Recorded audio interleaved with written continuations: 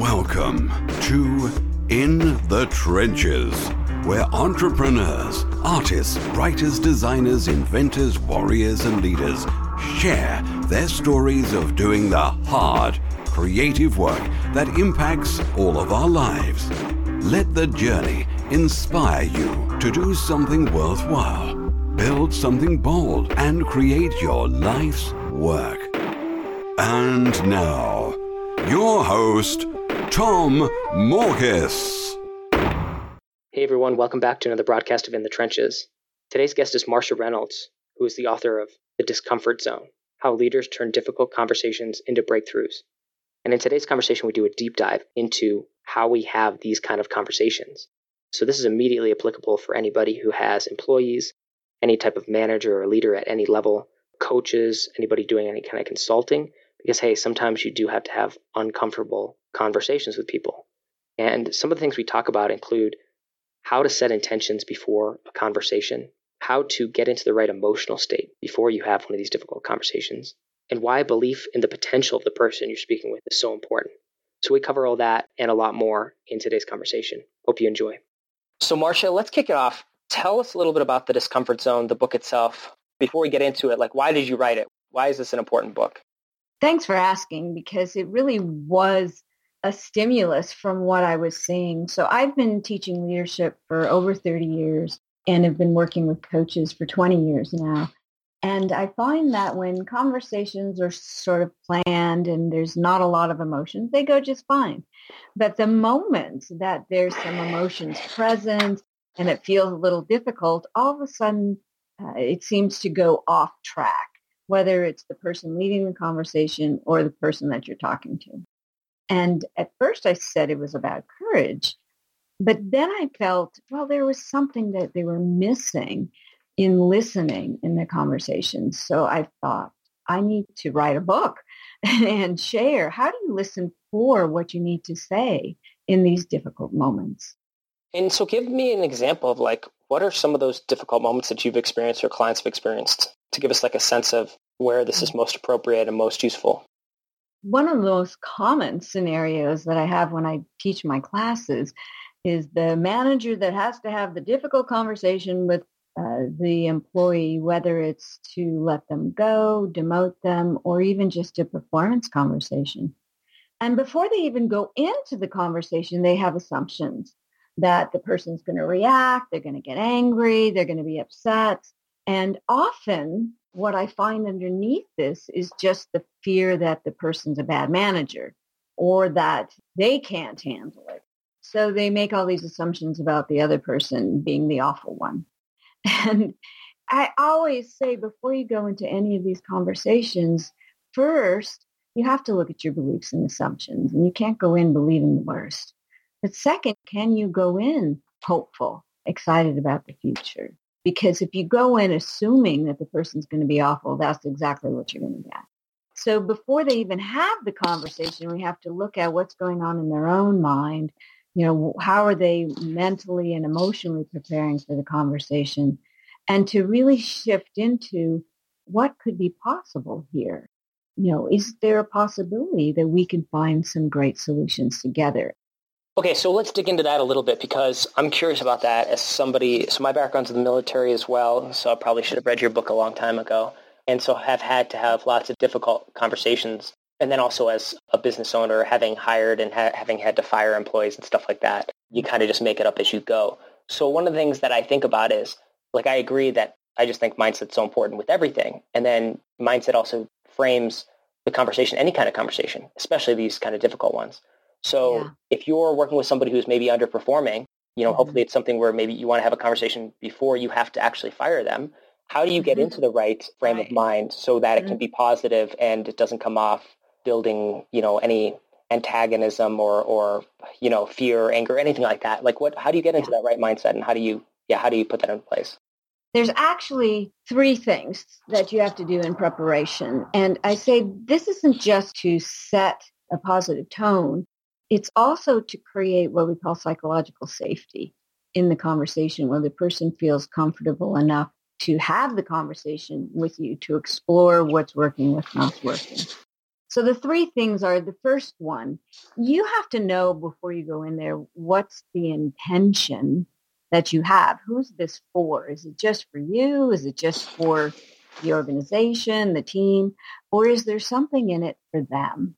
Most people won't open up to you unless there's also a goal that they want to achieve. So you need to know before you go in, why would they want to make this change? I mean, do they want to be a leader? Do they want to be seen as more credible by their peers? Do they want to have just less anxiety and more peace of mind? What would be important to them? And hopefully to the both of you to find a better solution. So go in with the intention that you're there for either them or for the both of you.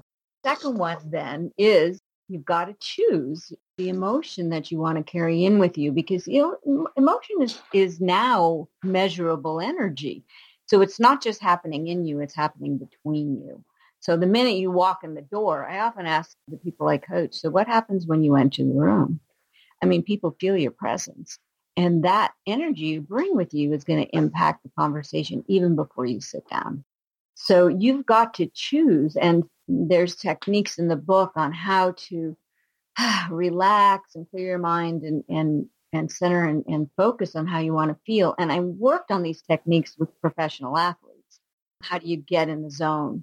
So there's tips on how to get really present in the Discomfort Zone book. So you got to set your emotional tone. And then the third thing is, can you believe in their potential? And that's huge. Even if you're disappointed and you're angry with them right now and you're not sure, but can you believe in the possibility that they can achieve what you want for them? If you don't believe in them, they're going to know that. And that's just a buzzkill right there. So you've got to go in at least believing that things can change and this person can achieve.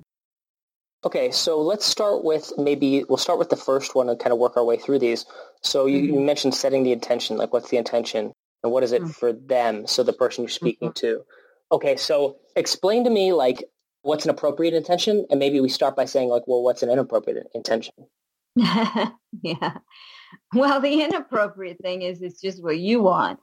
There's always that, yeah, that's what you want, but that's not what I want, so too bad for you. And that's what we create. I mean, parents do that to their kids all the time.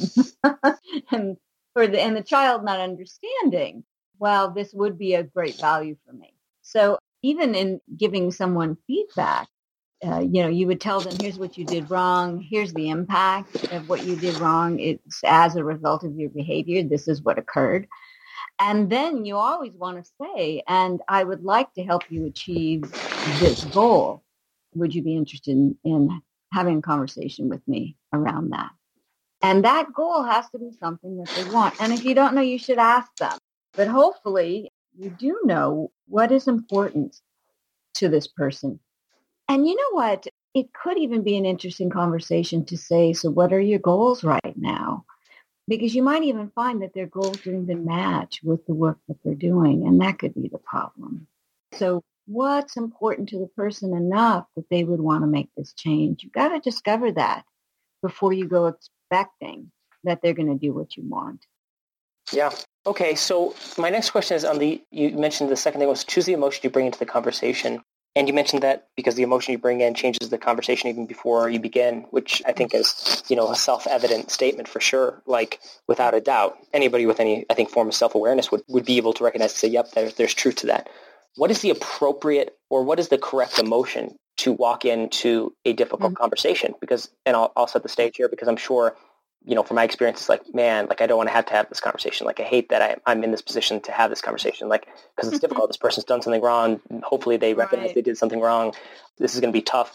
How do I go from that, which is probably like a negative emotion, not even like hating on the person, but like hating on the situation. Yeah, and then I have to do this. Right, exactly. Thing I hate. So, okay, how do you then approach that? And then what is the correct emotion to walk into something like that? Well, you hit the right word around self-awareness. So can you be aware of what you're even feeling in the moment? And there's two reasons why you want to shift. I mean, one, if you go in with anger, disappointment, they're either going to give you the same thing back. You're going to trigger their own anger and resistance, or you're going to scare them, and then they'll shut down. They will either take on your emotion or repel. The interesting thing about emotion is what we term negative emotions, the anger, fear, frustration, disappointment, irritation. All of those act on the flight response. The blood flow goes to your arms and legs and prepares you to fight or flight, which also means that your blood flow is going away from your brain. You don't need your brain in those moments. You need just to respond, to react really quickly without thinking. You're not going to sit down and strategize. So biologically, you lose blood flow to the brain, and then your breathing either accelerates or stops, and then so you don't even have oxygen.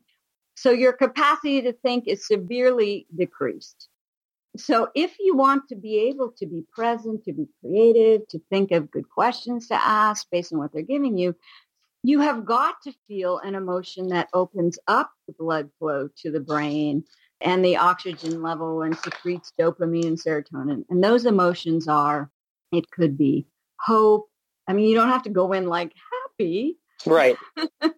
But at least hope, maybe some remembering something that you're grateful about that helps you to feel okay of being there, to look at the person and remember this is just a human struggling on his or her journey, just like you.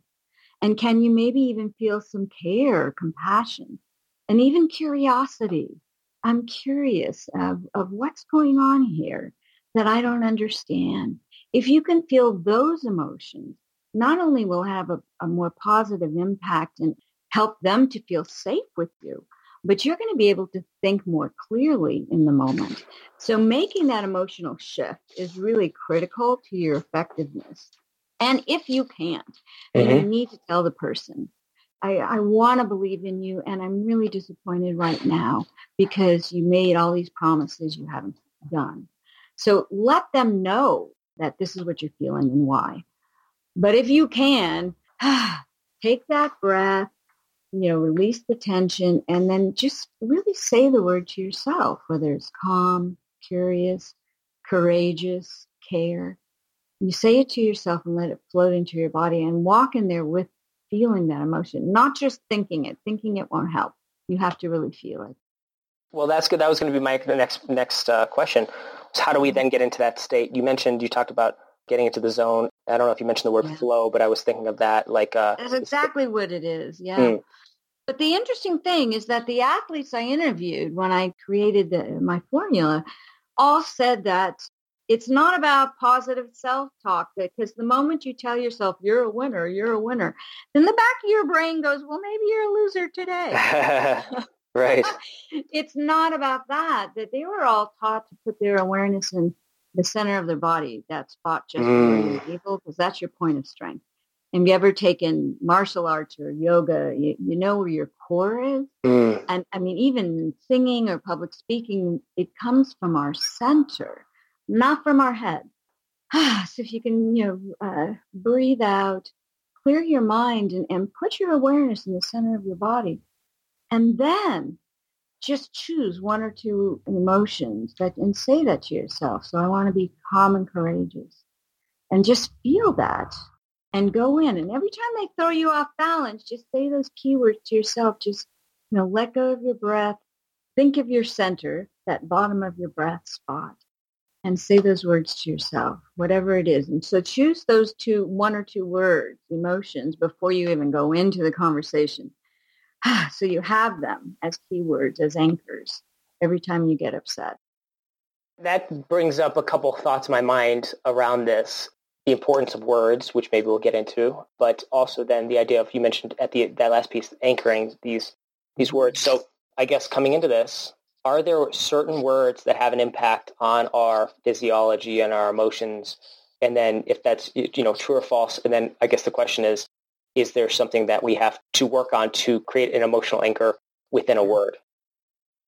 Well, any of the positive emotions of happiness, pride, gratitude, hope, any of those, when we're feeling them, do create a neurological reaction in our brain that we release the dopamine, serotonin, and we have a sense of well-being all over. often what I do with my clients, though, because sometimes it's difficult in thinking about the situation. So there's two emotions that open our heart and our spirit quicker than any others, and they are gratitude. And the quickest one is laughter. When you're mad at somebody and they make you laugh and you can't be mad anymore. Mm-hmm. Because laughter just cuts the adrenaline and just floods you with the chemicals that make you feel good. So I always say, what do you have on your desk or in your drawer that makes you laugh or smile? At least, like, look on your phone at your pictures of your family or your pets or places you've been that just make you feel good. You've got to bring in those emotions, and it may be props, external triggers, and then think about the person. So don't be thinking about them and getting irritated.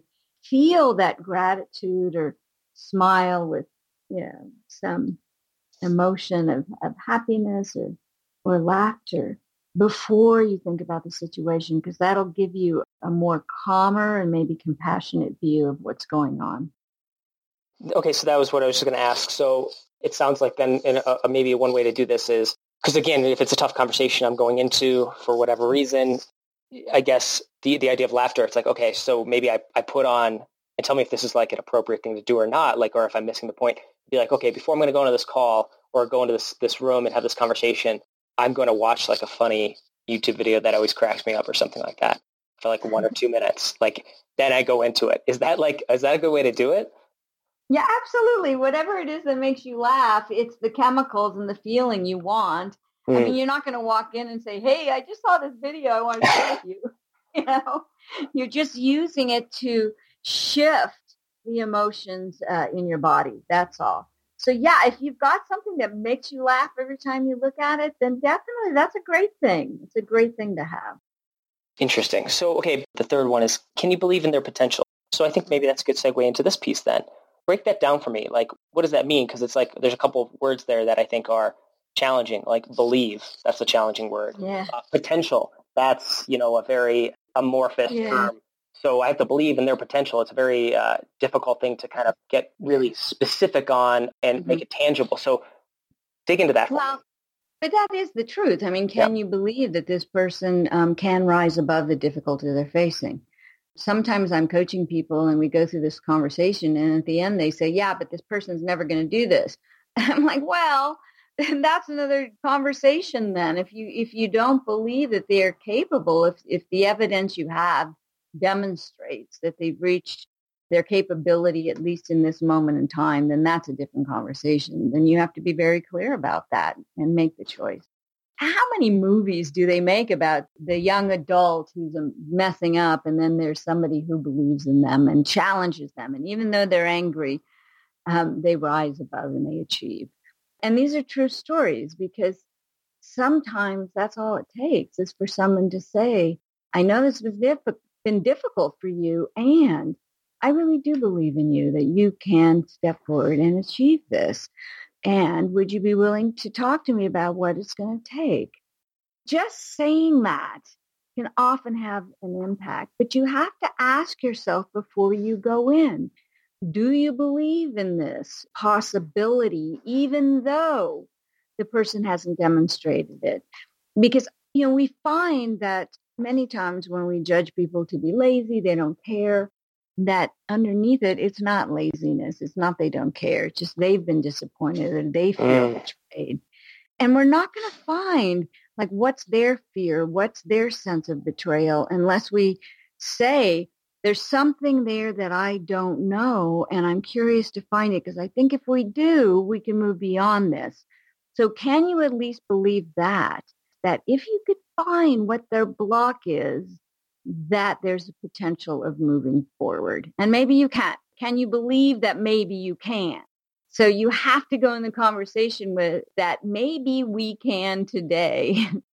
And I guess then in the context of, because it really, if the answer to that question is actually, no, I don't think this person actually can do this, because there's a track record now of failure. There's a track record of negative outcome.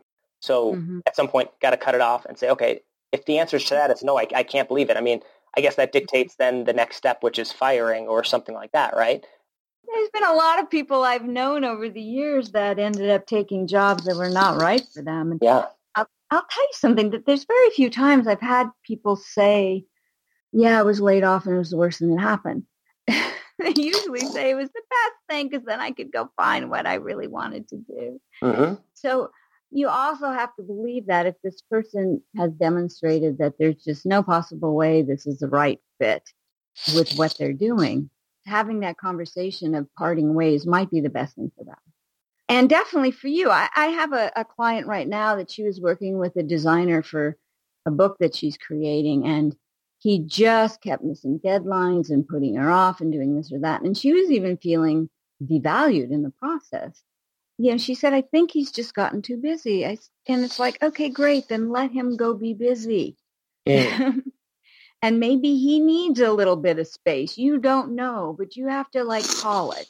Uh-huh. And she finally did. And she's so happy that she now is able to move on. And even though she lost a little time, it's going to be made up with somebody who's really committed to her.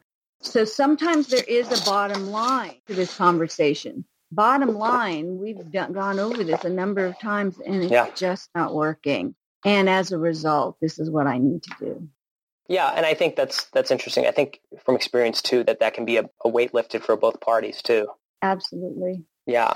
Well, this is fascinating. Okay, so we've gone through the three main areas. Anything that is worth elaborating on here that we haven't covered that you think is an important point to this or having these discussions, or anything else that I've missed that I haven't covered? Well, one of the emotions that I mentioned to you that you want to shift to is curiosity. Right. Because you want to go into these conversations with, okay, it's not working. I'm curious. How do you see this? What's going on? What is it that I'm missing? What are we both missing? What's getting in your way? What's stopping you? It's the questions that you want to ask. So you don't want to go in already knowing. You want to go in with full curiosity. And by your questions, hopefully get them to think about what's their block, what's their challenge, what is it that they need? I mean, that's a good question. What is it you need right now? Instead of saying, this is what I need from you, to ask the person, what is it that you need right now in order to do this? Because it's just not happening. So go in with curiosity so you can ask the questions so they come up with the answers or what it is they need to do next, because that's the way they're going to commit, if they're going to commit at all. I like it. That's important, I guess, coming back to having the right state of mind coming into it, because, there's been times I think where I am actually curious, but maybe behind that curiosity is disappointment or anger or whatever it is, because I'm I do want to understand, but I also don't get it.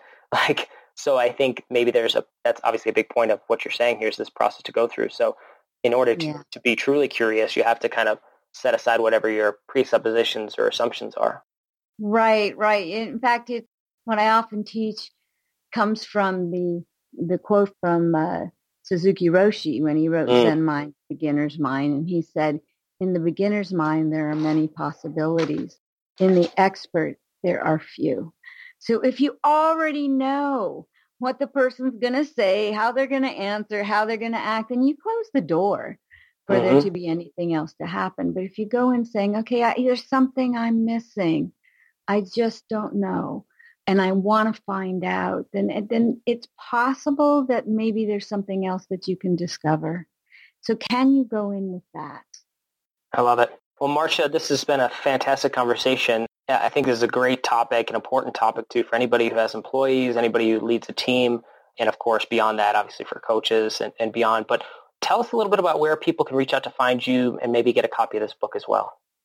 Great. Thank you, Tom. I'm at outsmartyourbrain.com. That's my website, and I frequently blog on these topics. The book is The Discomfort Zone, and you can get it anywhere on where they sell online books. So Amazon or Barnes & Noble, whoever's selling it, it's available.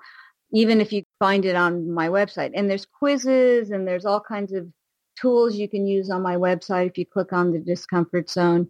And there I have links to any of the places you can buy the book.